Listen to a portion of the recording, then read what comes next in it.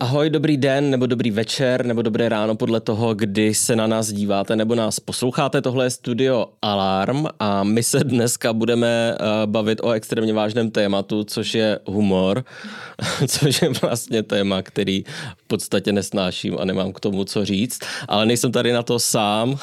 Jsou tady mi kolegyně a kolega Magda Dušková a Karel Veselý. Ahoj. Ahoj. A jsou tady protože teď nevím v jakým pořadí, začnu třeba Magdou. Magda vzbudila obrovskou kontroverzi tím, že byla v Českém rozhlase se bavit s profesorem Jiřím Černickým nejspíš o humoru vlastně bylo to téma, předpokládám, pro a proti, ne jinak ještě to téma. Šlo o střet generací. O střet generací, Z versus takzvaní boomři. A jo, tak pardon. Takže šlo tady o to a padla tam nicméně klíčová věta, kterou když já jsem to poslouchal, tak jsem skoro ji přeslechl, ale Český rozhlas to vytáhl do takového toho obrázku a explodoval internet, protože Magda, když tak mi zase opravdu řekla, že by humor nemusel být urážlivý, nebo jo, něco takového jsem řekla, no. Jo. A z toho vznikla kauza, která v podstatě končila tím, že tady Magda chce zavést totalitu a v podstatě zavírat lidi za humor. A Karel napsal, minulý týden to myslím bylo, recenzi, která taky pocuchala a urvala několik cévek mnoha lidem, totiž, že nejnovější stand-up Rickyho Gervaise, jsme se shodli, že se vyslovuje takto na základě toho, že jsme si ho pustili, že nejenže není vtipný, ale je vlastně vyloženě trapný.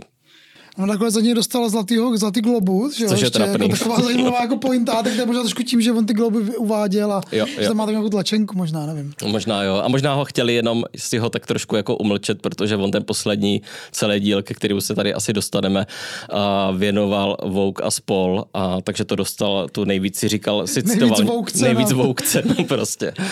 Jo, ještě než se začneme bavit o humoru, tak já bych sem přinesla jednu takovou méně vtipnou věc a to je to, že Alarm teď mu končí, nebo brzy bude končit kampaň Naděje v temných časech a že abychom dál mohli tvořit ten různý obsah a čeřit debaty o humoru a dalších věcech. Abychom mohli prostě zakazovat i jiné věci. Abychom mohli zakazovat jiné věci, stavět gulagy na lidi, kteří si myslí, že vtipy o femicidách tchýní jsou vtipný, tak že na to potřebujeme vaši finanční podporu. Takže ideálně, pokud máte tu možnost a třeba nějaký prostředky, tak bychom byli moc rádi, kdybyste navštívili darujme.cz a přispěli nám v kampani. Je to tak, protože na rozdíl třeba od Rickyho Gervaise, který dostane za jedno vystoupení na Netflixu zhruba cca 1 miliardu korun, tak my nemáme takový krásný rozpočet na to, aby jsme tady předčítali vtipy z velké knihy vtipu. Zatím, je to tak. A každopádně díky všem, co už nás podporujete a budeme rádi, že budete pokračovat. Je to tak. Snad si to rozmyslíte po tomhle díle. Humorná. Tak jo, tak to zakážeme jako první. Tak možná, my jsme se domluvili, že čím začneme, já jsem teď zapomněl, pardon. Podle mě jsme chtěli začít tím Černickým a Erikem Tabery, který potom reagoval vlastně ano. Na tu mou citaci a reagoval vlastně tím, že v editoriálu Respektu, nebo z toho editoriálu Respektu vlastně vycházelo to, že chci zakázat humor, že ale humor je potřeba v boji proti totalitě, kterou vlastně možná tam bylo trochu implicitní, že já bych chtěla jakoby nastolit totalitu bez humoru. Asi jo. A že humor je... Jak to tam bylo? Ty to máš napsaný, že... Je to něco napsaný, ale v podstatě z toho editoriálu vyplývá, že kdyby byl Jára Cimrman v KLDR, tak ten totalitní režim už dávno skončil. Takže je to taková masová zbraň proti totalitám, která zdá se spíše nefunguje teda. A já jsem si z toho dokonce něco vypsal z toho editoriálu, protože to na mě bylo vtipný až moc. A to, já jsem to trošku zkrátil, ale Erik Tabery tam píše, že satira, ironie jsou důležitou součástí otevřené společnosti, jasně. A teď pozor, zraňování v nich obsažené posouvá debatu a bourá různá tabu. Takže jestli chcete bourat tabu nebo posouvat debatu, tak buďte rasisti, říkejte sexistický vtipy. Nebo se bodněte nožem, jako každá bolest posouvá hranice někam dál. No jako vůbec představa toho, že humor má jako zraňovat, že to je jako jeho primární cíl nebo účel mi přijde absurdní. Já si myslím třeba, že humor má spíš jako vyslíkat nebo jako ukazovat ty věci jako v nahý pravdě. Nějaký jako zraňování tam podle mě jako není nutný, není potřeba. No ale přesto se ta debata vlastně po tom tvým vystoupení v Českém rozhlasu vedla hlavně o tom, že se skoro zdálo v nějaký moment, že humor bez zraňování dokonce ani není možný, že jako podstatou že veškerý ty srandy je prostě, že tak tiše krvácíte někde uvnitř a tím se z vás stává lepší člověk, což se přiznám, že pro mě bylo docela překvapení, že to tak funguje. A no, jak to? Tak já mám, tak hodně často ti lidé vlastně argumentovali třeba tou českou srdou, o který vlastně se tady asi taky musíme trochu pobavit, protože jasně, já jsem to i potom se snažila nějak vysvětlit třeba na svém Facebooku, kde jsem psala, že je samozřejmě v pořádku dělat si srandu z nějakých lidí, na který třeba nemáme jako jak jinak vlastně dosáhnout, třeba jako z politiků nebo z uhlobaronů, ale jako v momentě, kdy my se vozíme po těch slabších, což je jako většina toho takového toho českého, jako řekněme debilního humoru, který vlastně já bych třeba klidně zakázala, tak ten humor jako funguje na tom principu, že utvrzujeme a stvrzujeme nějaký jakoby už tak neférový hierarchie, právě třeba jako rasistický nebo jako útlak žen a tak dál. Takže určitě podle mě humor se může do někoho navážet, rozhodně by na tom asi neměl jakoby stát veškerý humor, ale je důležitý si taky uvědomit jako ty mocenské hierarchie, protože humor stejně jako všechno, co říkáme, tak prostě nějakým způsobem normalizuje nějaký narrativy v té společnosti. Takže když já budu jakoby chodit a dělat všude rasistický vtipy, tak lidi jako spíš to začnou vnímat jako něco normálního. Tohle to mi přijde asi důležitý říct. Mně přišlo zajímavý, že vlastně všichni byli vyděšení už z toho, což nevím proč, jakože by se vlastně u humoru jako nemělo bavit vůbec. Jakože jakmile se něco označí jako humor, anebo je to v kategorii humor, tak už vlastně o tom není možný debatovat. Jako nebo dokonce se snažit říct, jestli je něco jako dobrý nebo špatný, ale jako kdyby to bylo mimo jakýkoliv hranice, což ale pro mě nedává žádný smysl. A vlastně mě to zarazilo, když jsem poslouchal ten rozhovor tvůj s tím Černickým, kdy on tam, ale je možný, že to říkal v nějakým jiným rozhovoru, protože po té, co byl vyloučený z toho veřejného prostoru, tak je v něm vlastně už a snad rok všude, jako byl snad každý médiu vyprávěl o tom, jak je to teď strašný, jako chcou všude smazat. Ale on tam v nějaký moment říkal, nebo to bylo někde jinde, že vždycky říkal nějaký ty vtipy s těma studentama a vždycky to bylo v pohodě. No a v posledních letech se něco stalo a oni se tomu nesmějou a dokonce jim to vadí. To já jsem si říkal, no ale to jako není problém těch studentů nebo těch příjemců, protože ten humor to není jako závěs nebo kytka, která je na stole, vy se na ní podíváte a smějete se, ať je rok 1950 nebo 1850. To je jako vždycky nějaká interakce sociální, to znamená, vy, kdo se snažíte někoho pobavit, tak s ním musíte jako extrémně dobře komunikovat a chápat, co se v tom druhém odehrává, jestli to bude dobrý nebo nebude dobrý. A to se bude měnit jako v čase i u toho publika. A ten Černický si vlastně stěžoval na to, aspoň z mýho pohledu, že tohle nedělal, nezajímalo ho to a pak se divil jako co je, jako že proč se nesmějou, jako, ale to není problém jako na té druhé straně, to je problém na té, jako, která se nezabývá tím, jak by to měla ta chemie vlastně toho humoru fungovat. No. Tak ten humor vlastně vždycky funguje v kontextu nějaký jako společenské situace a když teda je to jako v hierarchii jako z vrchu dolů, tak je to spíš šikana než humor, že jo, jako, že to se naopak od sporu nahoru, tak je to satira, tak minimálně jako tohle je dobrý si uvědomit a že teda ta nová generace, nebo mladá generace, nebo ta nastupující generace jiná než ta Černickýho, si jako uvědomuje, že tady nějaké hierarchie jsou a že jako dobrý jako přemýšlet v kontextu nich a jako v každé situaci prostě to jako kontrolovat si, jestli teda zrovna nešikanujeme někoho. Jo. Ty slova vlastně jsou docela jako jednoduchý, slovo šikana je podle mě jako známý všem a pokud to tak jako parafrázujeme, tak tam se nemůže být žádná záhada. No. Jo. Já si myslím, že třeba když někdo jako řve na svý dítě nebo prostě se k němu chová nějakým hnusným způsobem, tak je každému jako jasný, že je to hnustý a neměl by to dělat. A to, že to ten člověk totéž převleče za humor, tak to jednání nějak nezlepší, to se nestane jako nějak jako lepším. To je prostě pořád je to šikana, bez ohledu na to, jestli se tomu říká nebo neříká humor. A proč by se o tom jako nemělo bavit, proč by se tohleto nemělo rozdělovat, jakože ten humor podle mě se v Česku používá podle mě teda většinou lidmi, kteří ten smysl pro humor vůbec nemají a vůbec netuší, co to je, jako nějaká obrana, jakože pozor, já jsem teď jako chráněný, mám imunitu, tohle je humor celý. Asi já myslím, že to docela dobrý, že to vychází tady z toho konceptu, kde se moci potkávají ty jakoby lidi, kteří jsou, myslím, teď mluvím ten pořád pro a proti, ve kterým byla, že se vždycky potkávají lidi z nějakých jako dvou stran, jako spektra, ať už teda jako generačního nebo názorového. A tady zrovna asi tento gro té debaty bylo generační a do určitý míry myslím, že tohle je jako generační problém, že a za chvíli to uvidíme u toho Rickyho, který Gervaise, který teda jakoby se staví do role toho jako, já jsem mu říkal, že v tom článku, že otravný strejda, a tak jsem to vlastně celý zahájil toho historkou toho, že potkáš někde na nějakým rodinným srazu nějakého jako strejdu staršího, výrazně staršího, který má takový ty proslovy, jako že už se dneska nesmí nic říkat a tak.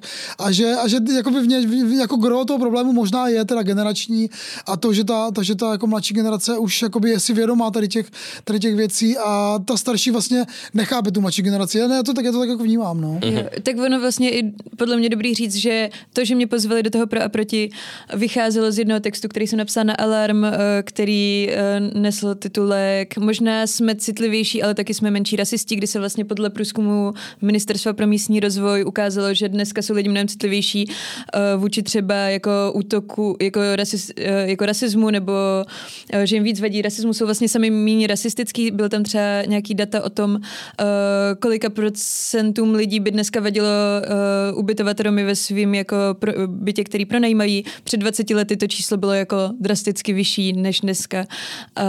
A taky zároveň jsme prostě citlivější na projevy nenávisti a tak zároveň třeba méně podléháme dezinformacím a přišlo mi to všechno vlastně jako dost zajímavý čísla a myslím si, že to se hodně odráží třeba v téhletý teda jako debatě o humoru, která se teď nějak to no tak je to celá nějaká kultivace vlastně ty společnosti, že jo? Jako, já furt jako vidím to, že ta společnost se dá jako kultivovat, že to je jako dynamický proces, že jako jdeme od nějakého bodu někam jako do budoucnosti, kde třeba jako budujeme nějakou společnost, která bude jako citlivější k lidem, kteří jsou dole, kteří jsou jako jo. Jako podivu se to týká i humoru teda. Jasně, no tak humor je součástí, ty přesně tak, no, je to tak, no. A což já bych připomněl, že ty jsi měl podle mě to bylo minulý rok dobrý rozhovor a teď mi vypadlo jméno s kým. David Stubbs, to byl britský publicista, který napsal knihu o britském humoru. Vlastně se tam zabývá jako vůbec dějinama britského humoru a toho, jak dneska může vlastně být humor a jakože může být zábavný, i když není rasistický a není na těch stereotypech. Jak je to možný? Jo, jak vůbec. Jako to by si lidi v 70. letech neuměli představit. Což vlastně ta debata by ale tehdy probíhala úplně šíleně. Tam, když přišel, jakože nemůžete dělat humor jako ta česká debata, kdyby se tam vedla v tímhletím stylem, nemůžete si dělat jako humor jako rasistický, jako děláte, tak jako vy chcete prostě cenzurovat humor, vy tady chcete zavíst totalitu, jakože ještě železná opona stála, kdy tady budeme mít sovětský svaz z toho, jako jste zešíleli. Jako ku podivu ne, protože v tom rozhovoru on vlastně popisuje, jak to tomu britskému humoru naopak strašně pomohlo, že přestal být tak strašně línej a začali přemýšlet o tom, co se děje doopravdy teď a tady a jak by s tím mohli pracovat, což mně přijde. Jo, což mě přivádí k tomu, co jsem tady zapomněl poznačit, že přijde důležitý, že spousta lidí pořád operuje s tím, jakože přece humor nesmí mít žádný hranice, ale podle mě to je úplně kardinální pitomost, protože naopak humor je postavený na tom, že ty hranice existujou, on je zná a neustále je tak jako různě ohlodává, zjišťuje, kde jsou a taky je ukazuje třeba ty hranice jako některý, jak jsou prostě pitomí a nedávají žádný smysl a kde přesně jsou. A to se týká třeba i toho, když je ten humor jako tou satirou, kdy kope směrem nahoru, tak prostě přesně ukazuje takový ty různý stropy, který jsou ty mocenský, které jsou v té společnosti nastavený. A v tom je ten humor důležitý, že o těch hranicích ví, jakože humor bez hranice je blbost, to je jako nějaký vákuum, kde se rozprskne, to tam jako nic nezbyde. No my jsme tady asi pořád jako vlastně v tom paradigmatu toho, jakože, nebo pořád mám pocit, že minus 30 let toho, že jsme ten humor jako používali jako nějakou zbraň vůči tomu režimu, že se to jakoby nějak jakoby ustanovilo, že to je vlastně jakoby ten jediný jako cíl toho humoru, něco jakoby rozbije ten režim, nebo rozbije to, co je nad náma, jo? Jakoby fungovat na té úrovni ty satiry a už vlastně si jako neuvědomujeme to, že vlastně v určitém okamžiku jsme my teda v té pozici toho, kdo je nahoře a děláme si teda jakoby srandu z toho, jako pod náma v té společenské hierarchii a už je to teda jako jiný typ humoru. Já bych asi jako nezakazoval žádný vtipy nebo žádný kontroverzní humory, že slovo zakazovat je příliš silný možná, ale vlastně vždycky si dobře si uvědomit, že každý vtip nebo každý humor má nějaký následky, jo? Že vlastně vždycky je tam někdo, kdo to slyší a je to dobrý, že to je prostě uvědomit, že to je ta komunikace, že tam vždycky vždycky jakoby někdo, kdo tam je na té druhé straně toho komunikačního vlákna a může se jako ozvat zpátky. A to je podle mě zase jeden z těch, jako to gro toho generačního konfliktu, že ti mladí se nebojí jakoby říct, hele, to jste přehnali, to už jako moc, tohle je rasismus, tohle je sexismus. Jako třeba mý generaci jako, to tak jako nebylo. Já jsem měl pocit, že jako dřív byla jako určitý strach, jako z některé věci se jako ozvat a jsem vlastně rád, že tady je jako nová generace, která tenhle strach nemá a je ochotná to jako pojmenovat velice jako rychle a má to ty pojmový nástroje a řekne, hej, tohle už je jako sexismus. Jenom krátko, mě totiž, u toho jsem si uvědomil, že vlastně ten Černický, když tam mluvil o tom, možná to bylo zase v jiném rozhovoru, o tom 89., že on stál přece na straně těch studentů a tedy, tak mu právě nedošlo, že teď je v pozici nějaký ty moci, což je ten pedagog a pod sebou má ty, kdo jsou v tom slabším postavení, což jsou ty studenti, jako to není žádný rovnocenný vztah. A on má nějakou zodpovědnost za to, jakým způsobem. A já ho nechci grilovat jako ono to je jedno, jo, ale kdokoliv, kdo je v této pozici, tak má prostě nějakou zodpovědnost mocenskou a tu nese vůči těm, se kterými komunikuje a nemůže po nich chtít, hele, buďte sticha, tohle je humor. To je totalita. Tohle je totalita vlastně, jo, přesně tak, no. Jo, tak mně přijde zároveň, jako nejde zakazovat humor, já jsem to ani jako nemyslela, takže bych ho zakázala. Já bych ho klidně zakázal. Ale zároveň, protože zároveň mi přijde, že tihleti lidi fakt vnímají to, že se někdo ozve jako už to zakazování. No. Že Jiří Černický vnímá to, že se ti studenti ozvali, nebo studentky ozvali, jako to, že byl zakázaný a vlastně teď má pocit, že on vlastně podle mě jako je fakt jako hodně sebelítostivý a má pocit, že byl teda zrušený jako kvůli tomu, že chtěl dělat ten humor a má pocit, že toto už je teda ta totalita, ale to jako vůbec není pravda, že jo? Jenom jediný, co tak dostal prostě zpětnou vazbu, takže to prostě jako neustal, už tam nechtěl být. A to je všechno. Jako... Je to tak. Je to asi jako stejný, jako zakázali Rickyho, tak jakože je na Netflixu vysílaný po celém světě a má za to miliardu. Jo, ale může si stěžovat, jak byl cancelled. Jo. A vydělává spoustu peněz na tom. No, tak se možná dostáváme k tomu stand-upu Rickyho, Armageddon, protože ještě ne. Já kroutím hlavou, že to byl fakt Armageddon teda pro mě. Vy jste to viděli teda nakonec všichni? Já jsem se na to koukat nechtěl jednak po tvý recenzi a jednak po tý, že já jsem si před Vánocema, já jsem celoživotní fanda Rickyho Gervaise, takže jsem teď strašně smutnej z toho, jako, ale tak jako nebyl jsem z toho nějak bůh jak zrcenej, prostě každý má svý někdy nahoře a pak mu to moc nejde. A před Vánocema jsem měl ten předchozí, ten Supernature se to myslím jmenovalo a už tam jsem si říkal, tyjo, to je trapný, to je strašný, to je mi hrozně líto, co se ti stalo. Tak jsem si říkal, tohle už vynecháme, jako takhle se týrat nebudu, v tom mým srdci zůstane jako s těmi věcmi, co za něco stály. No tak jsem si to kvůli tomuhle pořadu pustil a ten hodinový stand-up jsem pozoroval přes 3 hodiny, protože jsem to furt pauzoval a šel prostě dělat jiné věci, pak jsem na to zapomněl, pak jsem třeba koukal půl hodiny do zdi a furt to byla větší prdel, než se koukat na něm. Jako, bohužel ten jeho největší problém, a to psal i v té recenzi, není v tom, že by to bylo urážlivý nebo cokoliv, ale že to vlastně trapný a je to hrozná nuda, jako tak vyčpělý. A já jsem se dokonce několikrát díval, jestli se skutečně koukám na ten poslední, protože jsem měl pocit, že už jsem to všecko někde slyšel, jestli se nedívám na ten předchozí z toho minulého roku. No, tak mně to bylo jako hodně smutno, protože právě Rickyho jsem měla vždycky dost ráda. Třeba myslím si, že Extras je jako jedna z nejvtipnějších věcí, která kdy vznikla. Prostě. Je to tak. Díl s Bowiem třeba úplně boží. Ale no, bylo mi z toho trapně a zároveň jsem nechápala, já jsem i v posledních dnech, tím, jak se teda rozpoutala ta debata o humoru, tak hodně lidí hájilo i toho Rickyho, nebo mi třeba dávali jako pod post jako nějaký jeho citát prostě o tom, že jenom ty lidi to jako nechápou, že on si z toho vlastně dělá srandu, že to jakoby nemyslí vážně, ale ne, jsem tam fakt jakoby úplně z toho hrozně cítila tu hořkost a tu zapšklost a jakoby nějakou takovou divnou nenávist a prostě taky úplně hrozně ošklivý věci a bylo mi z toho smutno, no. Zvládla jsem podle mě tak půlku a potom jsem to musela zavřít. No. Já jsem jenom chtěl vlastně dodat takovou jakoby obecnější věc, že jednak teda ten stand-up je vlastně strašně těžká disciplína, jako mega náročná a jakoby ta hrozka těch komiků, kteří jsou reálně vtipní hodinu a čtvrt, nebo jak většinou trvají ty speciály, je strašně málo, že to fakt jako úplně jako výjimečný skoro. A ten Ricky tam vždycky patřil a teda jako by to jde dolů.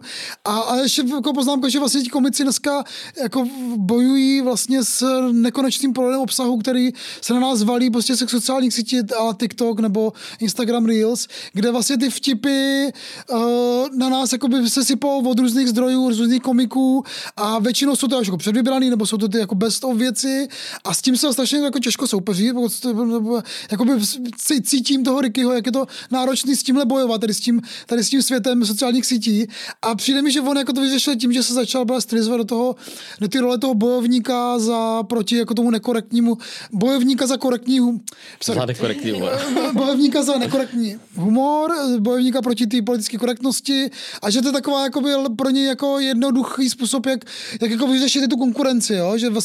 Že vlastně se přiznal, že teda jako najednou bojuje v těch kulturních válkách tady za ty komiky, který, když já slyším slovo nekorektní humor, tak většinou jsem jako asociuje, že to bude jako blbý, jo? Že to bude jako blbý humor. Je to tak. A schovává se to strašně moc komiků.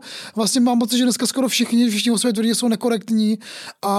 Aniž by někdo nekorektní byl. Jakože... Aniž by nekorektní je to tak, no. Takže pro něj to bylo jako řešení toho, že už teda jakoby tak stárne, ano, že možná už mu jako že už mu to tak dobře nejde vymýšlení těch vtipů a že se z něho najednou stal ten bojovník na ty pozici toho jako a celá vlastně ta stylizace do toho, jakože smějte se čemu chcete, humor je prostě jenom jeden a můžete nikdo zakazovat a tak, ale zároveň, když jako řekne nějaký teda hodně kontroverzní vtip, tak potom si řekne, a to byl jenom vtip a já to tak nemyslel, ale já jsem to vlastně nechtěl říct. Jo, to je možná se toho měl držet a třeba to neříct. Jo, on to tam i říká, že teď mě napadla myšlenka, ale myslete na to, že my nemůžeme za to, co nás napadá, tak já to teda řeknu a bylo to zase něco úplně mega jako otřesného. A v tom předchozím díle zase dělal to, že vždycky něco řekl rádoby kontroverzního a pak řekl, ale tohle Netflix vystřihne a lidi se z toho mohli posrat. A to řekl třeba 6krát a se tam všecko je. No. Wow, protože to není kontroverzní, to je ten problém, že to není kontroverzní, proto dali tu miliardu jemu a na někomu jinému nakonec. Jo, mně přijde jenom zajímavý, ještě jak říkal, že to je možná nějaký boj s tou konkurencí, která je vlastně teď vysoká, tak tohle je podle mě hrozně pohodlná pozice i toho Jiřího Černického, i toho Rickyho, že prostě všechny média tě hrozně chtějí, je prostě obrovitánská skupina lidí, kteří tě třeba i kvůli tomuhle nebo díky tomuhle začnou vyloženě podporovat, protože ty zastáváš nějaký ty jako názory toho, že se jim nelíbí vlastně, jak se třeba ten svět jako mění, třeba někomu to přijde moc rychlý, někomu to přijde nějak moc jako ujatý. A ty vlastně tímhle úplně zadarmo nazbíráš jako hrozně moc jako fame a popularitu. A hlavně je to ještě takový jako dost plytký, že mně to přijde jako, že jak kdyby on seděl už poslední léta jenom třeba u Twitteru a sledoval ten svět jenom přes tady ty... Což se asi děje, přes tady ty výměny, takže vlastně vidí jenom tady tyhle věci a pak vyleze na to pódium a říká, trans žena má penis. A to bylo v tom předchozím. A teď jako všichni se plácají do kolen. A teď tady jede zase ty jako na ty Vogue věci, což teď mě to vypadlo, jsem to napsal někam, některý ty jeho hlody, ale je to úplně to stejný, jak kdybys to viděl z Twitteru nějakýho pravičáka z Arkansasu, jakože on to převypráví, pláca, u toho ještě sám vyprskne, jak je to vtipný. A to mě si chce trochu plakat.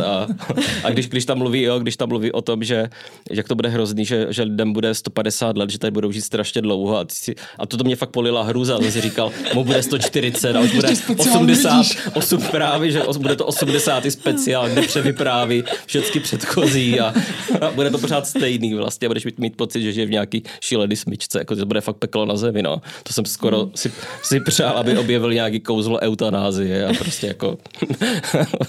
No tak ještě tady to strašení toho cancel culture, já jsem asi hledal tak nějaký seznam jako komiků, který reálně jako by cancelnuli, protože týden potom Ricky, no možná 2 dny, zveřejnili nový speciál Davea Chappella, což je jako zase můj oblíbený afroamerický komik, který měl spoustu let pauzu, protože mluvil o tom, jak je těžký dělat ten stand-up a teď se jako vrátil a řekl prostě nějaký transfobní vtipy v tom minulým díle a teď se teda rozdělil takový ten klasický, jakože teď teda jako někdo ho jako vyhlásí, že teda tohle řekl, ale teď byl ten backlash teda, jakože on je teda ten, jako, že ten, kdo si dovolí říct tyhle věci, no a jakoby pointa toho je, že má teda ten speciál na Netflixu hnedka na Vánoce jako nejslovenější dobu a vlastně jediný komik, který jsem jako zjistil, že ho reálně cancelul, byl snad jenom Bill Cosby, který ale jako samozřejmě, to byl spíš kriminálník, že jo, než jako komik, která v pozdější fázi, no.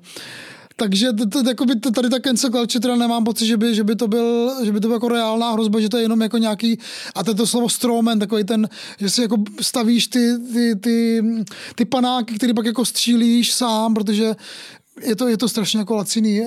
A tady ta lacinost vlastně by se možná dala jako zmínit jako vůbec jako jak přistupovat k tomu humoru, že mluví o tom i ten Dave Stubbs v tom rozhovoru na Alarmu jsme měli, že ta lenost, že to je vlastně jakoby to, co většina těch komiků vlastně jako má, že jako vzít ty nejběžnější stereotypy, prostě jako blondýna hloupá a tchyně tlustá a tak a z toho udělat ten vtip, že to je to nejlacinější, nejlevnější, nejsnadnější a že to je přesně to, co by bylo dobré se zbavit, abychom ten humor někam posunuli dál. No, proto i ten humor vlastně tak těžký téma se o něm bavit, že on má prostě miliardu podob a je to extrémně široký a prostě spadají tam tyhle ty pitomý vtipy a spadá tam špatný stand-up, ale pak tam spadá spousta hromada skvělých věcí a vlastně vždycky, když tě napadne nějaký příklad něčeho, tak to jde zase něčím dalším popřít, jakože špatných vtipů tady Magda donesla celý 2 knihy. Možná ukážu na kameře, jsem tím předtím listoval, je to výborný teda. Jo, to jsem dostala od kamarádů Belka a Bětky, oni to dostali ke svatbě. Velká kniha vtipů, jestli bych mohla třeba tady, jako třeba polovina z nich jsou femicidy tchýní, což je strašná sranda zabít svou tchýni. Hele, prý si zmlátil svoji manželku, je to pravda? Ptá se jeden známý druhýho. Je. A byl si za to potrestán? Byl. A kolik si dostal u soudu? U soudu nic, ale od tchýně 4 facky. A co 4 facky? Jenže tchýně má 1,5 metru. Wow. Jako, co to je za, jako myslíte, že někdy si někdo tohle četl a smál se tomu, že to je to má fakt třeba 500 vtipný? stran ta knížka, ne? A má to třeba 555, ještě tady jsou další vtipy, je jich tam 17 900 podle mě. 17 400 vtipů. Děsivě. A já vůbec jakoby nechápu, nejenom, o tom jsme se i vlastně bavili před tím nahráváním, že nejde o to, že by to bylo nekorektní, ale ono to prostě není vůbec v ničem vůbec vtipný. Jako já nechápu, že někdo je fakt ochotný bojovat jako za tohle, jako v nějaký jako veřejný debatě, jako za tohle. No, chtěla bych, nevím. A pod tím je druhá kniha, která je vlastně to též jenom s obrázkama. Erika Taberyho, jak tady si čte velkou knihu vtipu a říká si ještě, že to máme. No ale počkej, tímhle se bojuje proti totalitě. Kdybychom propašovali do KLDR, tak to porazí Kima. Může to zkazovat zlatadel třeba. Jako. To bychom mohli. Yes. By nám možná vyhlásili válku spíš. No a jestli teda, takže se přesouváme do českého humoru, jestli to teda tak můžu, protože ten Tomo Já si myslím, že to nejde, jako moje teze je, že humor v Česku neexistuje, takže... Dobře. To je pravda, tak nějakého rádoby humoru. To, co se vydává za humor, můžeme tomu také říkat. To, co vydělává peníze na tom, že o sobě říká, že je humor, což třeba TMBK ten kapitalizuje podle mě dost. Jo, absenci smyslu pro humor, jako podle mě dělá dobře. Rozhodně, no. Já jsem si, protože náš kolega dostal tohleto k Vánocům, tuhle knihu TMBK, tak jsem si tím v redakci dneska listovala a musela jsem to vzít sebou, protože je tu třeba jako hodně těch vtipů jsou vlastně o tom, že lidi jsou chudí a že nemají být chudí a mají pracovat. To je jako tady, jestli znáte, nevím, jestli to na té kameře bude vidět, ale tady A Guy with a Sign, myslím se jmenuje ten instagramový profil, kde prostě jeden člověk vždycky veme ceduli, něco ukáže, tak tady stojí na demonstraci Česko proti bídě s nápisem proti bídě se nedemonstruje, ale pracuje. Wow. Není John Lennon, vypadáš jako John Lennon. Jo, není, je to ten týpek z Instagramu, každopádně vtip jako proti bídě se nedemonstruje, ale pracuje, to mi přijde... Velký náklad. Wow, TMBK, prosím, tvoř víc možná by měl víc obsahu. Pracovat. Já myslím, že ten zrovna peníze rozhodně má. Nebo tady prostě si dělají jako srandu z lidí, co jsou na pracáku a samozřejmě týpek má prostě stříbrný chain a SPD placku a říká... Takže nám teď místo Ukrajinců bude brát práci nějaká debilní umělá inteligence. Dívají se s přítelkyní na počítač, kde je titulek Umělá inteligence v Česku sahá na pozice milionům lidí. A manželka odpovídá. To jsem zvědavá, jak za tebe bude chodit na pracák kráva. Takže takový je teď... Aktuální český humor. Aktuální český humor. Mě vlastně děsí, jak moc ten TMBK je vlastně jakoby nebo tenhle typ humoru vlastně úspěšný, protože nějakou dobu to fungovalo, jak jsme se bavili v tom boji proti tomu zlu, tak proti Babišovi a Zemanovi to vlastně fungovalo jako hodně dobře a myslím si, že právě on to dělal místy i občas nějak trochu jako vtipný, ty fotomontáže prostě toho Babiše občas podle mě byly v pohodě, ale zároveň teď už to jako vyčpělo, teď nám vládne prostě Petr Fiala, Který je hodný, nebo důstojný a slušný, takže proti tomu už se vlastně nevtípkuje, protože není moc jak. Jako, není vtipný. Fakt není vtipnej. Když má moc fiala, tak jako... No tak je potřeba se navážet prostě do těch chudých lidí, co chodí na ten pracák. Nic jiného nám nezbývá. Což je to selhání humoru, který najednou jako je slepej úplně. Jo. Já vždycky vlastně trošku lituju, že musím vymyslet na každý jeden vtip, že to musí být strašný utrpení prostě a že vlastně nejvíc jako trpí asi on, ne? Jako, já taky trošku trpím u těch vtipů, ale jako vlastně vždycky si ho představím, jak tam vymýšlít, každý ráno se musí zbudit a vymyslet ten jeden vtip, prostě to musí být strašný. Ale má zase podle mě fakt hodně peněz, takže já jsem... A třeba podle mě u toho brečí, jakože si říká už ne, už dost. Je středa, si říká, že to nemám. Ještě 2 dny. Nebo odpočítává do návratu Andreje Babiše, že pak už to zase půjde, jakože tam na solí. A ještě jestli se bude vládnout cez PD, tak to máš tak jako zadarmo. A to bude zadarmo, nemusíš nic. Zároveň mě teda přišlo zajímavé, jak jsme se bavili o tom, jestli se humor musí nebo nemusí do někoho navážet, tak pro mě třeba nejvtipnější poslední měsíce jsou jenom jako novinové titulky, s tím, že jsem se tady vypsala jenom jako dneska, co jsme si posílali v alarmní skupině. Fiala si polepšil v žebříčku oblíbenosti světových lídrů. Už je předposlední. To mi přijde třeba geniálně vtipný. A vůbec není třeba nikoho, jako jenom si číst noviny.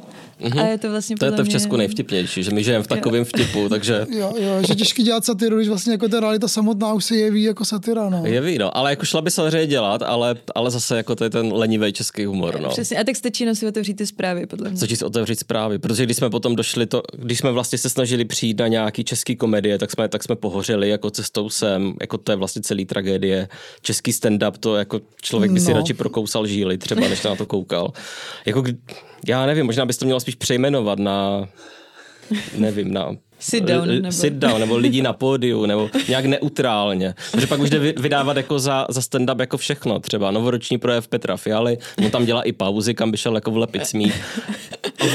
Vlastně je to tak zhruba stejně vtipný. Ten smích je vlastně, vždycky člověk si, když to sleduje, tak si říká, jako ty lidi teda jako jsou jako na nějakých drogách, nebo jako, že se vysmějou věcem, který zjevně teda moc jako vtipný jako nejsou, no, ale jako, já myslím, že jako tyhle lidi, já nevím, já jsem se třeba koukal na to Štěpána Kozuba, který vlastně je tak u nás taková momentálně ta hvězda toho českého jako humoru, teda vlastně obecně, toho, co se dá říkat humor.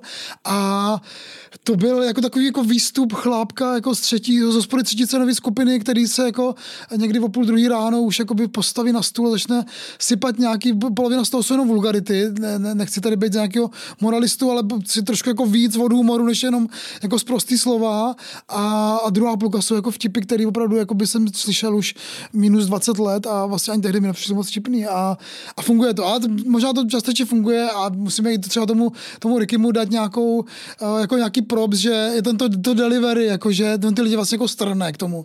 Že oni se jako vlastně jako chtějí smát trošku jako, nevím, jestli se smí jako s ním nebo jemu, ale že třeba jako lidi chodí na ty český stand-upy právě proto, aby se nechali strhnout s tím komikem, jo?